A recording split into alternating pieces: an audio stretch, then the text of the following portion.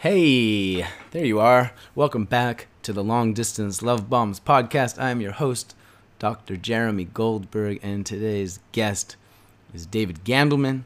This dude is a spiritual teacher. He hosts the Energy Matters podcast and the Grounded Sleep podcast. If you got insomnia, check that out.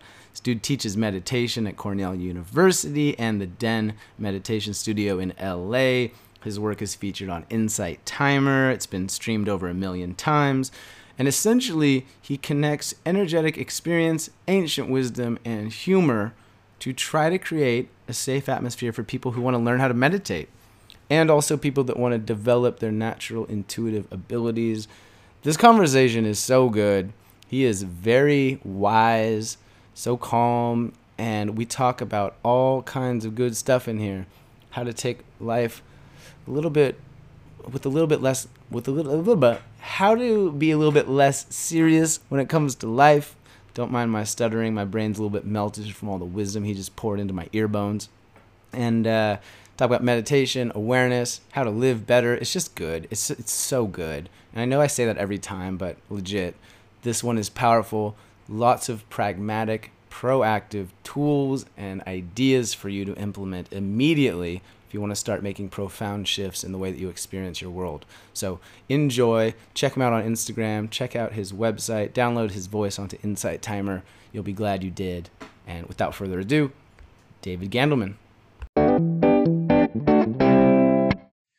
But I thought a good place that might be a suitable jumping off point, I was having a look through your website, and there was this line about how do we stop being so serious all the time. I thought like that potentially could be a topic that is a metaphorical can of worms, so to speak, to introduce mindfulness and all of it. Yeah, if you're interested in starting there, or if there's something that you find passionate or inspiring at the moment, I'm happy to dive in there.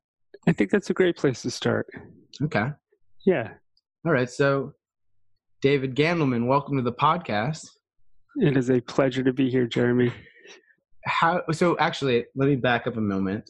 For those who do not know you or have not heard of you, like, what's your deal? Who are you? I've been asking that question every morning when I meditate, buddy. So I do a few different things. I teach meditation. I do intuitive trainings for people who are interested in opening up their spiritual abilities. I also teach entrepreneurship to people who work in wellness. I have 2 podcasts, and I travel, I do retreats, and I do a lot of one-on-one, not so much anymore, but I still do some one-on-one counseling with people. So,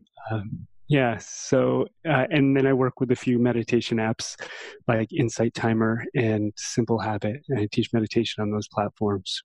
Would you say that you're fundamentally a meditation person, or like, is there a box that you fit into, or you just kind of do a bunch of stuff? Yeah, I don't fit in too well into any box, but I would say if I could just say one thing, I guess I would say spiritual teacher. Yeah.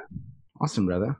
And so like one podcast just was not enough. You had to start another one? So the first one, Energy Matters, is like this, interview based, and the second one is called Grounded Sleep, and that's just sleep meditations, because so many of my students and clients are just always complaining about sleep. And so I was like, well, let me find a good sleep podcast for them. And I went on iTunes and I was like, man, I can't find anything that I really like. So I just decided to make one. That's awesome. Yeah. And so those, like, each episode would be a guided meditation, like a yoga nidra or something? Yeah. So I start with some story, get them into bed. Maybe I'll tell a few stories, crack a few jokes, and then slowly kind of guide them. Some nights it's about healing. Some nights it's about yoga nidra. Some nights it's about just getting pure rest. Some nights it might be about letting go of anxiety. So each episode will have a different focus. So you just are a professional bedtime storyteller. I've had many people message me and say, I'm sleeping with you tonight. Okay, I don't know if we should put it that way, but all right. Love it, whatever man. Works. And so, okay, so let's dive into why we're so serious all the time and how we can stop being so serious all the time. And then let's just kind of see where that rabbit hole takes us. Yeah. So, I was living in the Himalayas when I was younger, mid-20s. I climbed up to this monastery. I think we were out in the mountains for 30 days. We were hiking, stopping, volunteering, and we ended up, me and a buddy of mine ended up at this incredible monastery, like the ones you dream about, where it takes days to hike to, that's literally hanging off the edge of a cliff, thousands of feet high. That's authentic. And so we got there, and the monks brought us into some back room and sat us on the floor in a circle. And I was like, oh, we're going to meditate. This will be cool. And I pulled out, they saw I had some dried mango. I pulled it out and I gave everyone some. And all of a sudden, the monks started hitting each other with it and rolling on the floor laughing. And I was like, whoa, this is not what I expected. I thought they were going to be super serious, just like, and here they are just like behaving like children. And it really, at that moment, it really taught me something like, wow, even these monks sitting at the peak of the Himalayas, meditating all day, can have a good time. And, I naturally lean towards comedies like my second love of life, other than meditation. And so I really enjoy humor. And so when I teach, I often bring it into what I'm working on with my clients and into my courses. Because what I found is, almost every single time someone comes to me, they say, David, I'm suffering from this. That's my issue. That person did it to me. This is why I'm miserable. And then you could feel the heaviness and the seriousness. It's like a blanket of energy that just like you just wear in winter. And it's like all those old photos of people back in late 1800s, like nobody would smile. That's what it would feel like to me every time someone would come tell me their problems. And they were just taking themselves so seriously. And our issues are serious, right? Well, we do have serious issues. Someone might have a terminal illness or have just lost somebody, or heartbreak or financial issues. So I'm not saying that the issues don't have meaning and they're not serious, but the way we approach them can shift. And when we almost like give it some space and just ease up the tension and laugh at how serious we take life sometimes, there's something that there's almost like an energetic room that gets created for people to let go of what they've been holding on so tightly. And it's like they come to me, Jeremy, and they have their issue like in their hand. They're like holding a tight fist and they're like, help me let it go. I just can't let this effing thing go, David. And I'm like, well, let's pry your little fingers off of this a little. They're like, no, I can't loosen my grip to let this go. And that's what they're saying. I can't loosen my grip to let this go. And so with a little humor, we start to pry their fingers off a little bit at a time until they can start to shift their energy. Yeah. And so why do you think we hold on so tightly? I think it's natural to contract when we're in pain. It's just, the natural survival mechanism of the body. That's one thing. Another is it's programmed through us in society that we should take things very seriously, that every day we should be really focused and serious about what we're creating and what we want, what we need. And the more serious we are, the more professional we are. And then that gives us some kind of specialness, Yeah. And I personally have decided I don't enjoy being around that energy that much. And so since I work for myself and get to teach whatever I want, then let's have a good time while we're doing it. I don't want to cry my way to enlightenment, It's a good line. Yeah, I'm the same, man. I remember years ago when I first started and I was using a lot of profanity and just speaking freely and authentically, and having pushback from certain individuals, and then questioning whether or not I should do it this way or that way and whatnot. And just as you described, I found it's just so much easier to have fun, to smile, to like do the work, but also be silly at the same time. So an example might be, wow, I feel like the biggest imposter in the room right now. Like my imposter syndrome is so strong. That's right. Hilarious. Like what a cute story I'm telling myself. Yeah. There's this video. It's Alan Watts, the meditation teacher, Alan Watts' voice with the creators of South Park. they made cartoons to put on top of it, and there's a whole bunch of videos. You can find them on YouTube. Just type in South Park Alan Watts, and one of them, he's talking about how it's like we got it all wrong. We thought we were supposed to go to this school and then that school and get this job and save and then get this retirement, and we make it to the top and we realize it was all just empty. He goes, maybe that's not the way it goes. Maybe the way it goes is it's more of like a song. We're supposed to dance through life and celebrate it. And I think we're very deeply programmed that there's like some big accomplishment that we have to find and reach and achieve. And if we don't, then we're failures. And in that paradigm, everything gets really serious. If that's the truth of the paradigm, then Alan Watts would say, it's like, then why not just play the last note of the song? Just like bang. Yeah. Why go through everything if you're only wanting the end? And so if we get so serious about, I've worked with a lot of business executives and people who are successful in their various fields, and often they get really lost in the seriousness of their accomplishments and how they have to have the next thing, and they get crazy about it. And my job is to be like, hey buddy, just relax, all is well. What's the worst thing that could happen? You fail, nobody likes you, okay, I'll give you a hug. All right, let's have a hot cocoa and we'll start over. If you could do it once, you could do it again. I think it's a really powerful exercise, though, to ask yourself, what's the worst thing that could happen? Like, and I find, like, with clients, when we really get intimate with what the story of failure means to us and really stop and look it in the face, right? It's like that Joseph Campbell line, the cave you feared to enter holds the treasure you seek, right? For sure. Like, what's the worst thing? And we get it defined, and it's like, that's it. Then suddenly there's this empowering freedom that comes with simply facing that, right? And it's like, oh, it's not actually that bad, usually. And usually the worst thing has already happened. Like, we've gone through a lot of dark times in our lives and pain, and those past experiences are usually what are holding people back from creating a better future, and they often don't even realize it. So like a past heartbreak or a career path didn't work out or some kind of abuse, and then we start seeing the world through those memories and those filters, and no matter how much we want to shake them and no matter how many affirmations we say, no matter how many teachers we sit with, it's like we still carry this energetic baggage.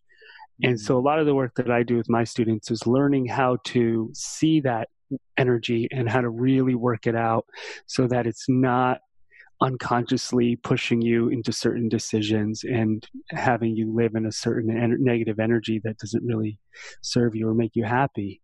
And that's easier said than done. It tends to take a lot of work. But if you don't free yourself from some of those energies from the past, then it doesn't really matter what you create. You'll just kind of recreate the same type of energy again. So maybe you're like, I want a new partner. The old one, I'm trading in the old one. I didn't like the experience I had. And they bring a similar set of issues, right? Or career, whatever it happens to be. Do you have a certain protocol or framework that you use to help people identify when they're carrying emotional baggage? Well, part of the process, if we're working one-on-one, is, I mean, when they speak out loud, we can hear it, right? But I guess I would say I have a strategy and a process for when we're working on it, and yes, helping them recognize it. So I use a lot of different meditation tools, but I guess my primary strategy would be I would have somebody close their eyes and then tell me whatever it is that they experience, almost like the weather. Like, what is the weather in your space right now with your eyes closed? Is it stormy? Is there a freaking tornado? Is it sunny? Usually if they're sitting with me, there's something that's coming up. And so we start to identify, all right, there's this ominous cloud. It's been hanging over me for 6 years. Cool. And then I have them look into it. And usually when they look deep inside of a cloud, they'll find an image or two that's that is almost like a core belief that they don't know they believe, but on a very deep level they do, like somebody will always break my heart, or I'll never be good enough. And it creates these energetic and emotional storms inside of them. And so what we do is we start pulling those images out and really looking at them, seeing what kind of energetic charge they have to them, and starting to heal them and release them so that they don't unconsciously really affect our beliefs or behaviors and even manifest for us. Usually we'll create out of the strongest energy, not out of the one we want to create out of. Mm. And so then it sounds a little bit like you're describing a practice in heightening your awareness of what's going on below the surface. What are the sort of subconscious stories that you're telling yourself? Is that for right? Sure? Yeah, and on a very energetic level. So what I've found is most people tend to be way too intellectual, and people are really good at weaving an incredible story. They'll give me this tapestry of BS of why, because their mom didn't love them, that now this thing in their relationship space is broken. But it's all in their heads. And the way I explain it is, a teacher of mine I've heard say, and I really love this, it's almost like trying to wipe something off your face in the mirror. And so they're saying all the right words, they have the story, they know the language, they get it, and still nothing changes. And when somebody lives that much in their head, it's a lot of work to get them into their body and to be able to actually process emotion and energy, because they're too clever. And I've found that happens a lot in the West. People tend to be very intellectual and very clever about getting around actually doing the work, because when we have to do the work, it's painful. And so we create all these ways to avoid it. Yeah, well, even someone could even say, I sit and do the work every day. My whole life's goal is to not avoid. This is what I'm doing. And that is their avoidance. I could care less what people tell me. So when I'm sitting with somebody, my eyes are closed with them and we're working through it. That's when I can see what's actually going on versus what they say. And so I'm not that interested in someone telling me their story. I'm more interested in them describing the experience of their energy to me. So when somebody says, like, I see an ominous cloud and it looks purple and it's just heavy, I'm like, good. What's the heaviness made of? They're like, oh, dread. Amazing. What's underneath the dread? Let's look closer. Oh my God, there's this memory of, like, my mom left me at the supermarket once and I felt alone. Where the hell did that come from? And then that's when we're making progress. If they're like, well, let me tell you this, A, B, and C, and they weave me a very clear story, that's when I know they're just in their heads. When it's vague and difficult and slow and they have to wait for the answer to arise, that's when I know that they're actually doing the work with me. I love that. So in that sense, clarity is a red flag in a way. But like, if your answer is too good, it's too clear, it's too logical and reasonable and rational, your mind has concocted that answer, and that's not what's really going on. Exactly. I remember I had a client once who worked for years with a therapist on an issue, and then a few sessions in, something in them like really, really shifted. And they told me, wow, for all those years with my therapist, I was in my head. I never did any of the work. I was weaving my therapist's stories and they were letting me. And just by almost like, it seems so kindergarten or so simple. Like, you just want me to look at something and explain the color and the feeling. This is so what? And like, yes, get out of your head. Yes, exactly. But then they start doing the actual work. They have that moment of, am I really paying you right now for this? Yeah, right? Exactly. Like, you charge this much for looking at a cloud? And so then how do you, when you say the phrase do the work, which I think has probably appeared on 95% of the podcasts that I've done, that buzzword or buzz phrase, whatever, like, how do you describe or define that? What does that look like to you? Well, it's different for everybody because everyone's at a different stage of their growth. But generally speaking, I would say if you're listening to this and you're like, all right, I want to do the work, how do I do the work? Working with somebody one-on-one is taking a real serious step where you're like, every week I'm going to meet with somebody. Yes, I'm going to, pay money that maybe I don't have too much of, but I'm ready to really make a commitment. Or I'm going to go to a group class, or I'm going to sit in meditation for an hour or 2 hours every day, see a therapist. All of those very tangible ways. You have to make a commitment, and it has to be consistent. Those tend to be really hard for people. And then on a more energetic level, doing the work, it really, for me, is processing energy and receiving answers. So usually someone says, most common thing in the world, David, I'm suffering from anxiety, right? Okay, great. So what would it mean, person A, Susie, to work through suffering from anxiety? Sit down and let's see. So she sits, she closes her eyes, she feels anxiety, it hurts her chest, she feels a nausea in her stomach, she thinks of an ex-partner, right? She's spinning, 20 minutes of meditation goes by, no progress, just like, oh, I fucking hate this. What is this? Is this the work? Is this the work? So at that point, we have to introduce a set of tools. So, for example, one tool might be like, all right, I want you to visualize a tree trunk growing out of the base of your spine. Ground yourself. Another tool might be, can you see the boundaries of your own space? Or is it just like, are you just so open that everyone is running their problems and energy through you and you're a sponge? And so you don't even know what's yours. Look into the center of your head. Look at the room in the center of your head. Is it just you sitting in there meditating? Is it quiet and light and bright and open? Or are you inside of a dark closet? Or is there 100 people up there, all with their energy and expectations and judgments? And so each of those almost tools, I would say, we use them to start to really find out where we are energetically. And then there's some deeper ones as we go further along, like I was mentioning, like for example, looking at the weather, looking at a cloud, looking at images and pulling them out.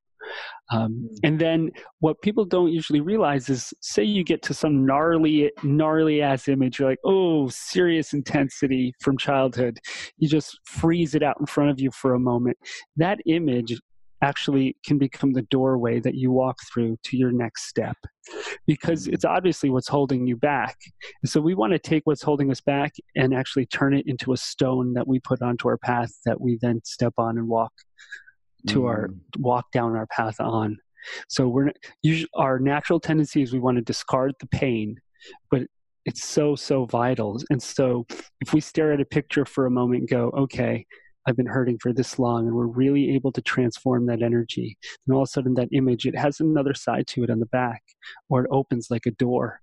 And then we actually take a step through it, and we can, in our mind's eye, start to see our next step. So what does the next step look like? You sit with this image, you sweat out some anxiety, you cry, you recognize where the pain has come from. And then all of a sudden, when those storm clouds clear, you get this just super clear awareness of, you know what? I've been absorbing everybody's pain because I'm a healer, and I've been avoiding being a healer because I've been in so much pain because I've been an unconscious or unhealthy healer.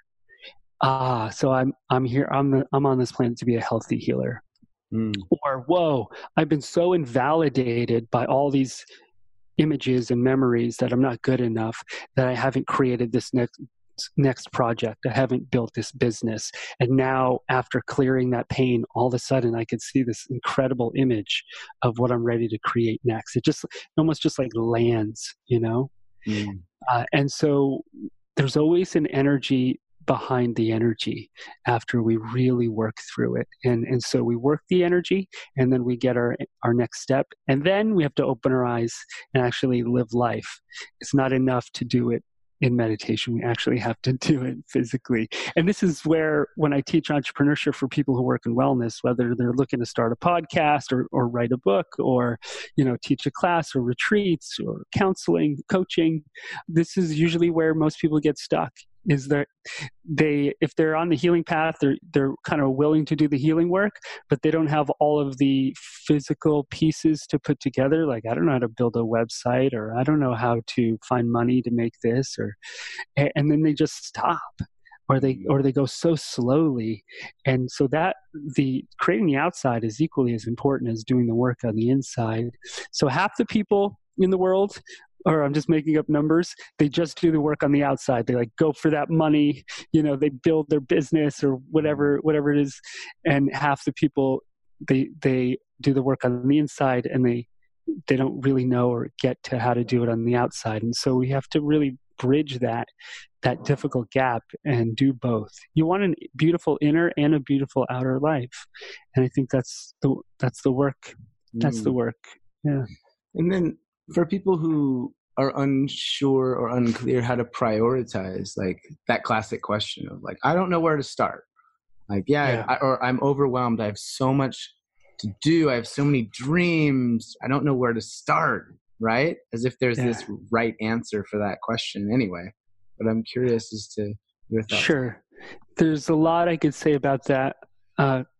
Couple things. One is find somebody in the world that you look up to.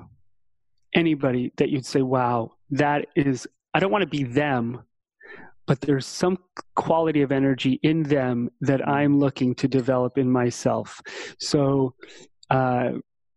for example, if you want to be an actor and there's one specific actor, or you want to be a business person and you look at like Ray Dalio or Warren Buffett, and you're like, I want to be like that. Or you're like, I want to be a motivational speaker and business coach. You look at Brendan Burchard, or you look at Marie Forleo, or you want to be a great podcaster and you look at Joe Rogan. And so you find somebody that you're like, yeah, I don't love, obviously it's not going to be 100% of anybody else, but you go, I love the way this person uses humor. I love the way that they run their business. I love the way that they teach. I love the way that they heal.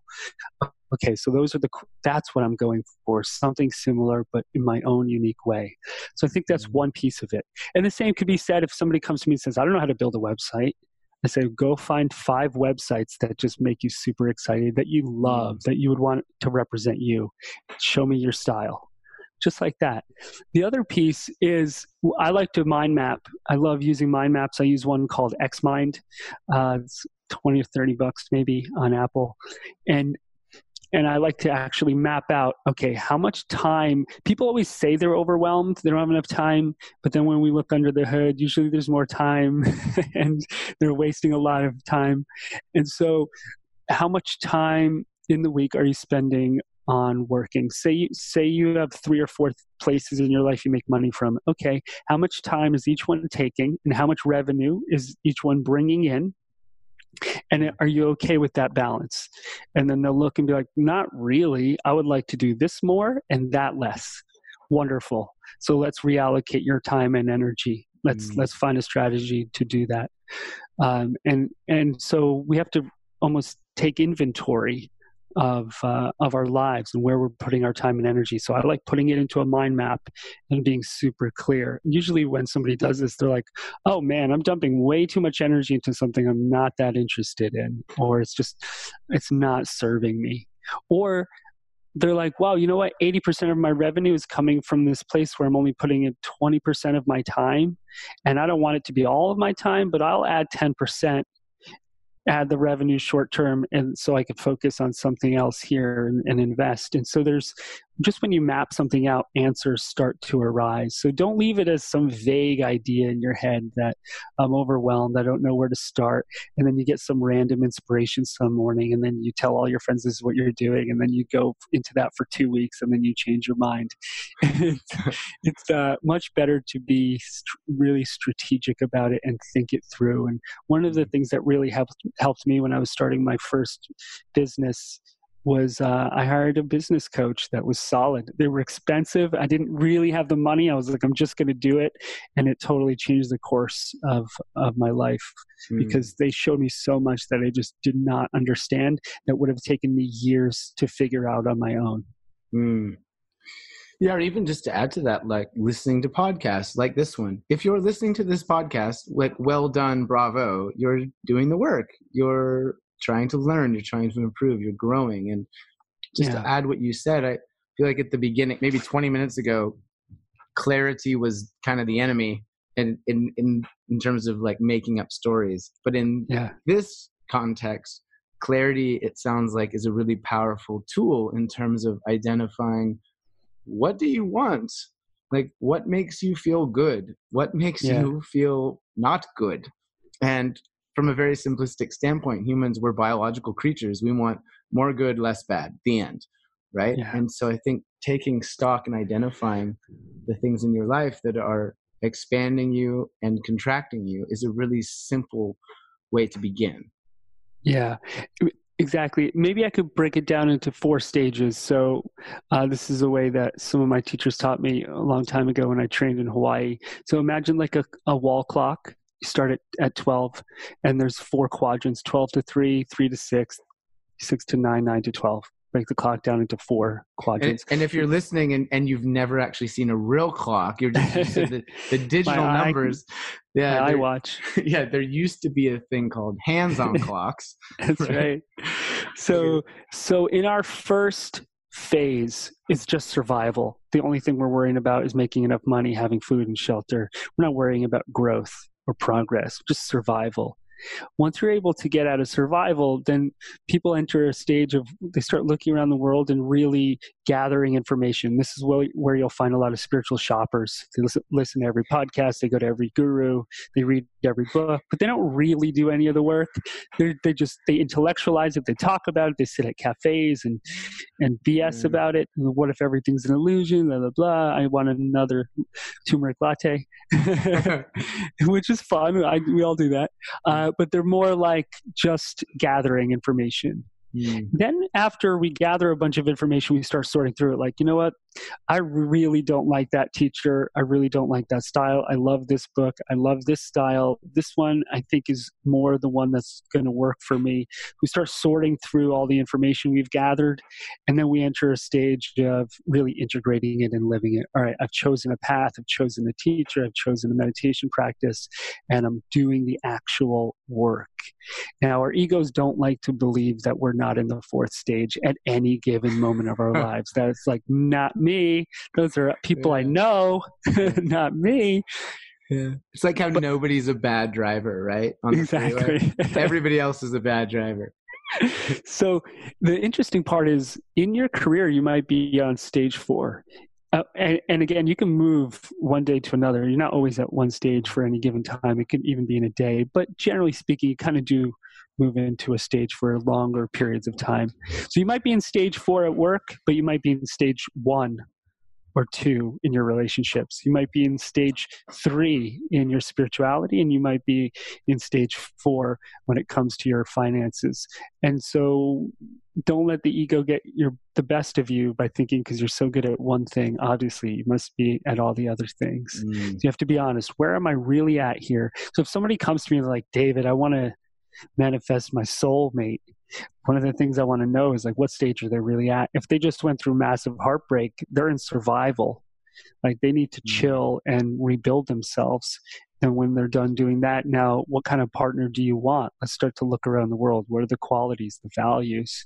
Do you want to, travel the world with somebody, or do you want to have a nest and never leave the house again and have 10 kids? So gathering information about what they want, and then sorting through. When you go on a dating app, go on dates, meet people, let me sort through the people, and then really start going deeper into it. So whatever it is that you're working on, you have to know what stage you're in, and then it's much easier to go from there. I've had people take my entrepreneurship course and a month in say, I'm not ready to build a business at all. I don't know what I was thinking.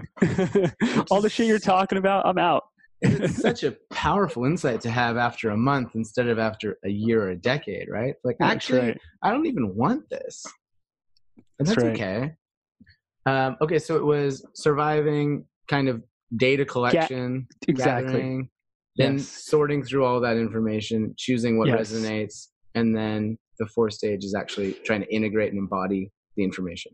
And live it. Absolutely. So if you're building a business right now, you might be in that fourth stage. And now you could swing back into the others and gather more information, of course, but there's probably a center of gravity that feel comfortable in, that you're like, yeah, I'm really over here at the moment.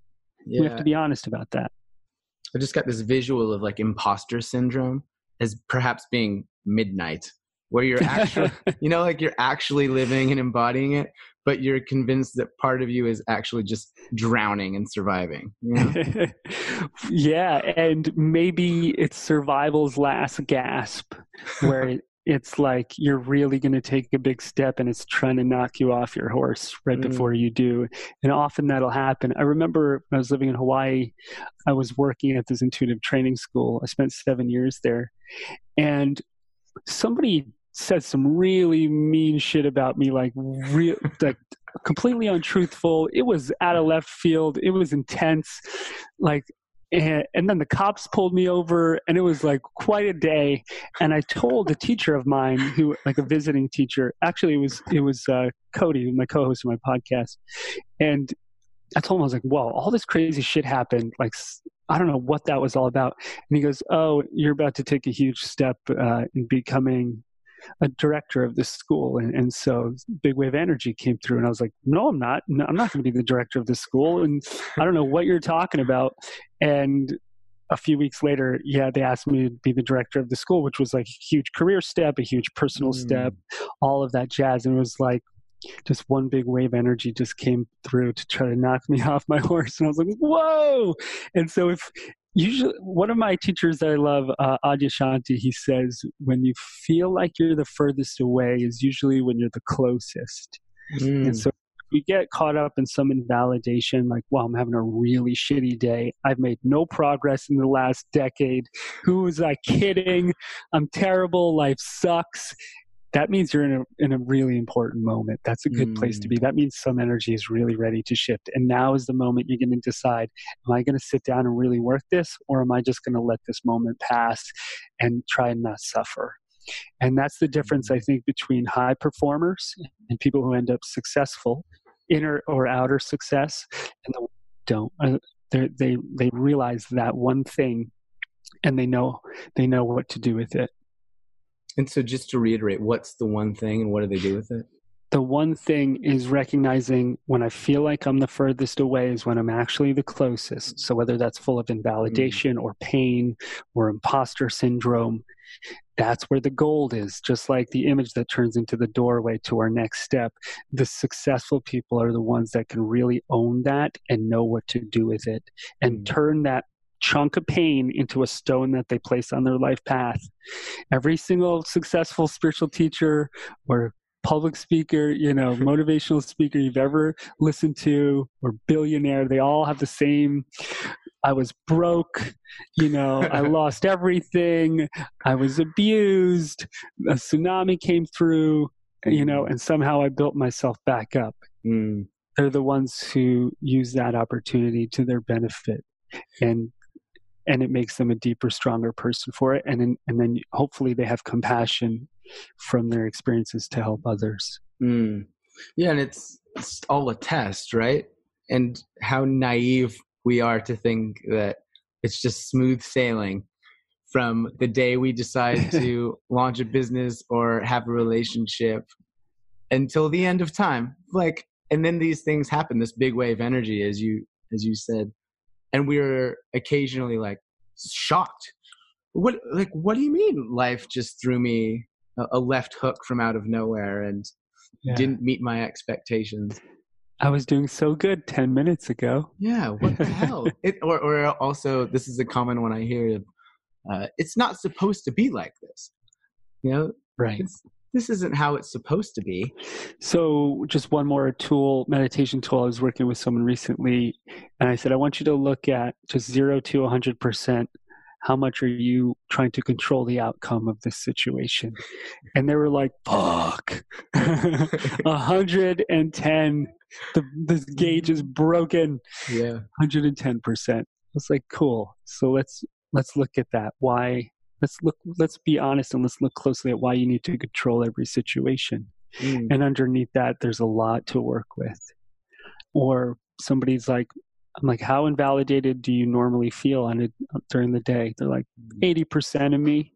I'm like, cool. Well, we gotta look at that, and that's where our answers are. I find that most people, the way I see it is, you know how there's this background radiation in the universe. It's like those old TV sets. It's just black and white. That's the Yeah. background radiation of the universe, and that's how we know how old the universe is, and it's spread across the entire universe. That background radiation. There's almost this background radiation of invalidation that's kind of subtle for most people. The Buddha might call it unsatisfactoriness, like the first noble truth. There's some kind of filmy, invalidating unsatisfactoriness that permeates this experience, this human experience, where we're almost always like this in some form. This isn't good enough yet. This isn't good enough yet. And for some people, it becomes very acute and like it's that person, it's this situation. And for a lot of people, it's just this vague background feeling of I'm not there yet. It's not good enough. And we have to really look at that honestly. We can't ignore it. We can't just try to rise above it with positivity and hope it goes away because it's everywhere. Yeah.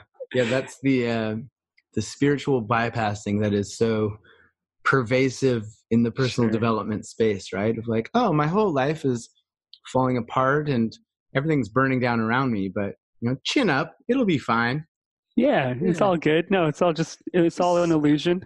Just smile more. You don't need to actually feel anything. That's right. Yeah. And so, that doesn't work for me. When somebody's working with me, I won't have that. Yeah. It's like, really? But you just mentioned something that I would like to explore a bit more, which was this idea of trying to seize control of the universe or to control the outcomes or the expectations. I'm interested in your thoughts on that. And I recognize it's a pretty wide topic, but any advice on that, or why do we do that? So if you're going, I look at that gauge and I am trying to control the outcome of everything. Yeah. I would say you're probably trying to control the outcome of certain things more than other things, and you might not realize it. And those are based on your values. So trying to control the outcome of your income, maybe, or your relationship, like that one is the one that really gets you. Like you can't stand things over here not working out the way that you think that they should. So we do want to kind of zone in on where that energy is kind of moving, where that river is really flowing towards, and uncover what's going on underneath that. So we can be very particular about that. And then in a broader sense, we experience this background radiation of unsatisfactoriness, and for a moment we just have to sit with it and own it and let it show us what it wants to show us. And paradoxically, underneath that is this sense that everything is actually okay. It's odd. The universe is an odd place. And that's why I think where we started this podcast with humor, it's like when you start to get something, you laugh. You're like, what the fuck? How is this what it's all about? Why would you make me go through all that pain to realize everything is okay?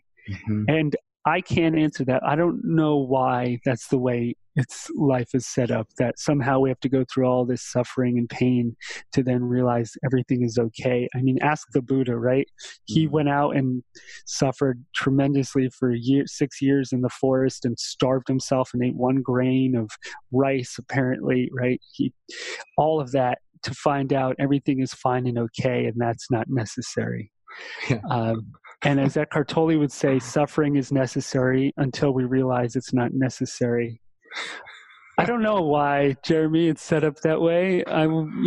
God help. It's the grand paradox, right? And as you touched on, the universe is so weird. And one aspect of that I continue to harp on about when I'm a guest on podcasts in particular is this idea that we live on a sphere and half of the planet is upside down all the time. And we don't talk about that. But like half of the world is literally upside down, but doesn't realize it. It's crazy to me. And we try to just assume that like life makes sense. You're like, do you understand that we're on a sphere right now, flying around a fireball? And we don't actually know where we are. Like there's no sense of where we are because we don't know where everything is. And it's a trippy thing to think about. And so for me, for me, like I'm a space nerd. Like I spend my days watching Star Trek and NASA videos, and I got 3 NASA space shirts for the holidays t-shirts. I have one that says I need my space with stars. Anyway, total dork about all of that. And it drives me crazy that I just can't go everywhere I want to go. It really bothers me that I'm kind of stuck on one planet. But in meditation, with our eyes closed in an energetic way, we can go anywhere we want to go. We can look into the energy of any star system. We can explore any soul that's ever walked the earth. There is this place of almost an internet of the mind, of energy, that we do have access to, and we can tap into if we just learn how. And it's incredibly freeing, and it opens up so many dimensions of life. Just as an example, I was once building a meditation course, and I got really stuck on something. And I was like, well, let me just ask the Buddha what he would say about this. So I just closed my eyes and let's ask him. Just Skype him real quick in my mind. Exactly. Or another example, I was working one-on-one doing some healing work with this guy I had never met. We were just like this just on the phone, actually. And we got going. I was like, are you super into science? He's like, yeah. I was like, I have this wild image of you traveling back in time to like talk to Tesla or something. And he goes, well, actually, it's not Tesla, it's Einstein. And I finished his unified field theory and I published it in the Library of Congress.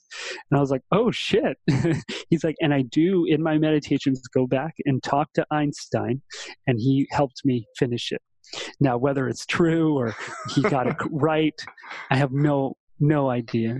But I thought that was so fascinating that we were connecting in that way, and that was his style of scientific discovery. It is an interesting thought experiment to just imagine or visualize that you have somebody on your shoulder or in your pocket. And I've used this with clients, and I imagine you've received messages from your own clients that they'll hear your voice when they're making decisions or going about their day-to-day experience, right? And that idea of what would Einstein do right now, or Beyonce, or if I really loved myself, if I was really as brave as possible, how would I show up? What would I say? What would I do right now? Is supremely powerful. Yeah. Or what a teacher did with me once was, let's ask your future enlightened self. I was like, holy shit, are you serious? Yeah. She's like, yeah, why not? Yeah. And it was incredibly insightful. Now, there's a very fine line between illusion and crazy and actually doing this work in a grounded way. And I think that's where a lot of people get turned off by spirituality and turned off by the woo-woo and the energy side of stuff, because there is this wishy-washy, every message I get is right, or every feeling I have is what I should do next with my life. And you'll see this very ungrounded kind of spirituality. And there's no simple answer to that. But I would say if you look at people who tend to be very rational and scientific, and I went and got a degree in philosophy, and I would put a lot of my professors in this camp, they tend to be, not always, but tend to be in their heads and disconnected from their emotions. And like the science guy I was telling you about, the next question I asked him after the Einstein thing was, I was like, are you single? And he was like, yeah. I was like, you got a really hard time finding a partner, don't you? And he's like, very hard time. So in the way that people who are very rational and intellectual can be a little bit disconnected from their emotional bodies, in the same way, very spiritual people tend to be and can be very disconnected from their rational or grounded selves.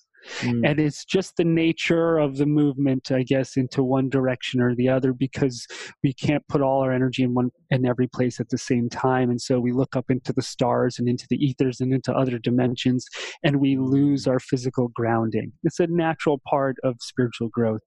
And then we have to refine it and truly integrate the spiritual into the physical, which is why I love teaching entrepreneurship to people in spirituality, because it's the hardest thing for them. Like, but I don't care about money, bro. It doesn't matter. And I'm like, okay, but you can't pay your rent next month, and it would be good to pay that. And so the challenge for the intellectual might be to connect more with their emotions, and the challenge for the spiritual might be to ground themselves more and to be more practical. And so we all have to be honest with those parts of ourselves. And if we can truly find a balanced place in our spirituality and be healthy about it, I think that's where we find our happiness. A bit of a tangent, but I'm curious do you believe that growth requires discomfort? Like, do you believe that spiritual evolution requires some element of getting outside your comfort zone? I'd have to think about that. It's a good question. Definitely at certain stages, it seems unavoidable. I mean, just the human species as a whole, we've gone through an incredible discomfort coming out of caves and climbing down from trees and building societies and killing each other and disease. And so, I mean, clearly there's been enormous discomfort. Is there ever a stage where you can grow without any discomfort? I don't know. Maybe. I think there's some space for everything. And so, yeah, probably at some point there might be certain kinds of growth that don't involve discomfort. Sure. Yeah. Maybe they involve more curiosity, awe, exploration. Yeah, it's been an idea I've been playing around with for a few months now.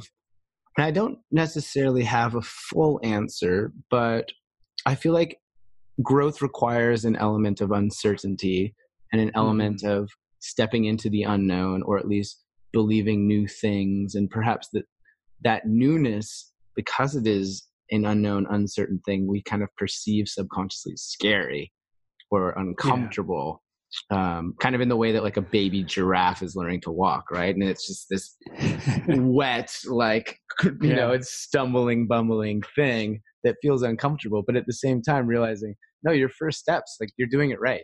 That's exactly how it should feel. Yeah. And I think you want a certain amount of edge, just the right amount of edge. So I'm taking piano lessons right now. It's really hard for me because I'm not a 5-year-old prodigy. And I'm like, where do you put your fucking fingers? Oh. And so my teacher takes me to this edge where I am uncomfortable, but where I could stay with it. And if he takes me past that edge, I can't do anything. And if it's too slow, I'm bored. So I think in any kind of growth, there is this, like, just the right amount of edge that you need to get away from your old self. Yeah. Yeah, it's that idea of flow, right? There's that great book. And so if it's too easy, then we don't feel challenged, we lose interest, it's boring. But if it's too hard, it feels too challenging, we lose interest because it's impossible, it's not fun, right? And so finding that kind of Goldilocks just right, like, oh, this is just outside my comfort zone, but I feel like I could figure this out. Like, that to me is the sweet spot. And as a teacher or a host or a guide of some kind, same with your students or audience, which is, I want to take you from where you are to over here, but we can't overshoot either. So it's an art of being able to know what that is. And for one person, if you're a coach, or for a million, if you're a guide and a teacher, of like, where can I take everyone this next step that looks healthy, that's not too far. Yeah. And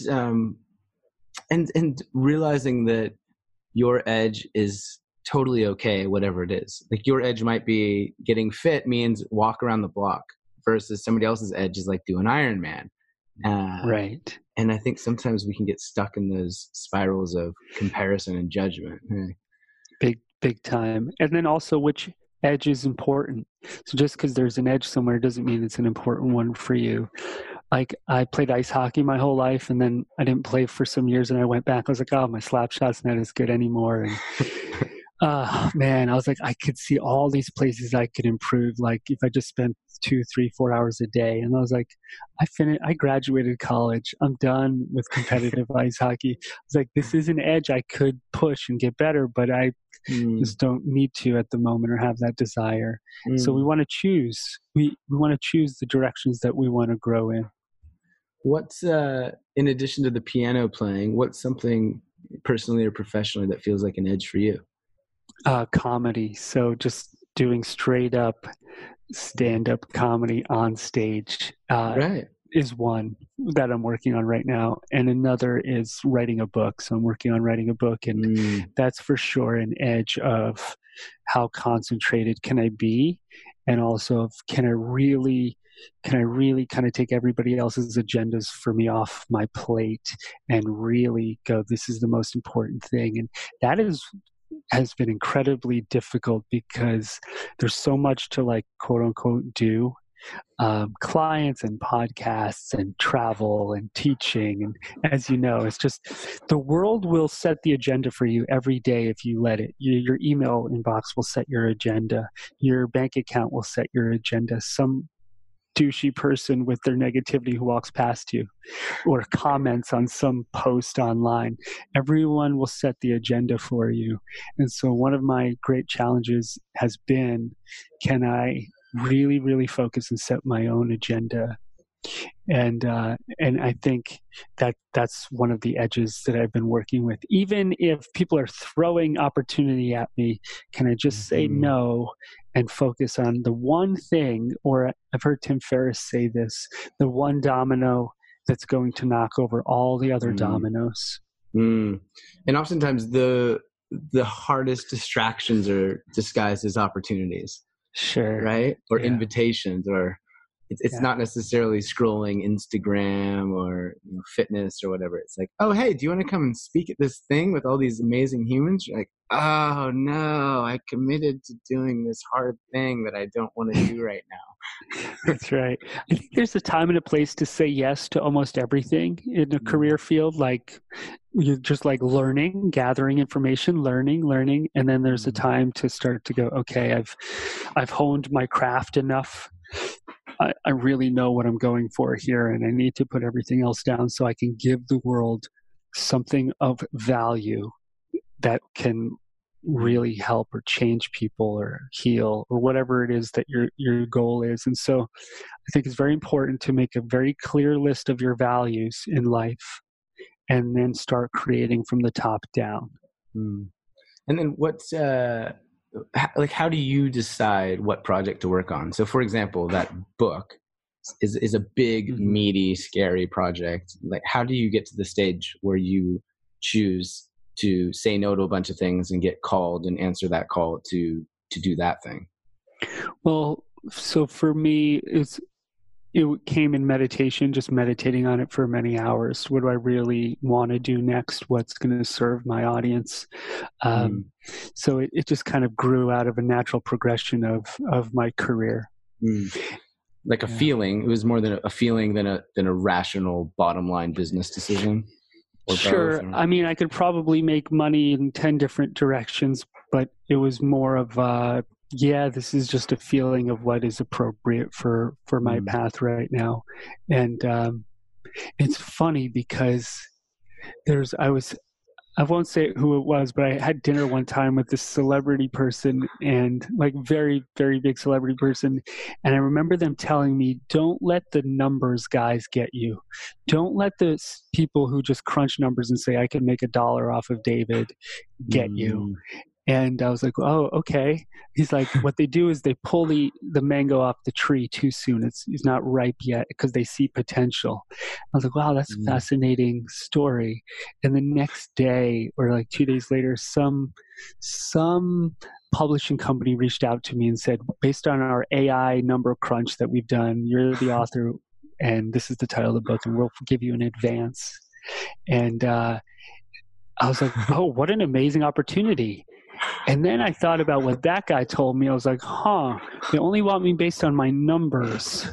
Mm. And so I went down the rabbit hole a little with them to like discover what they were up to. And then I very clearly got it like, this is a no, this is not the right direction.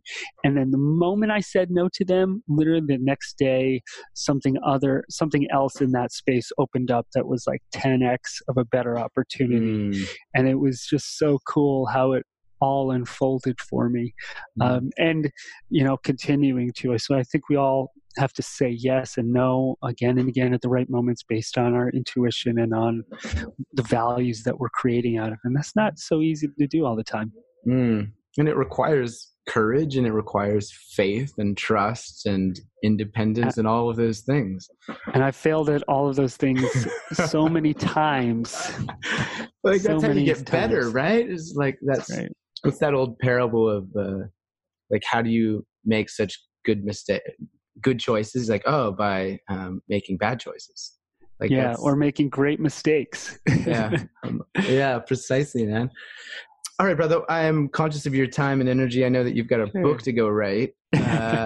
Any final thoughts, words of wisdom? Where can people find you? Sure. If you can find me at davidgandelman.com, and you can find my work on Insight Timer, probably the best two places. The meditation app, just put me in there. And then in terms of words of wisdom, I think there's a Beatles song that has those words in it. Let it be. Let me try. Yeah, let me try to leave you guys with something a little unique, and it can come from that song. I believe it was that song. Paul McCartney woke up in the middle of the night with that playing in his head, and he turned to his wife and told her, and he said, "Oh, I'm just going to go back to sleep." She goes, "No, write it down, Paul, write it down." And it turned into, I believe it was "Let It Be." Yeah, speaking words of wisdom, let it be. Yeah, and it came out of a dream, and I did years of intuitive training and work and continue to. And what I've found is life is trying to speak to us through our dreams, through what seem like random thoughts, random feelings that come up, chance meetings with people. And we normally delete those out of our mind or we ignore them.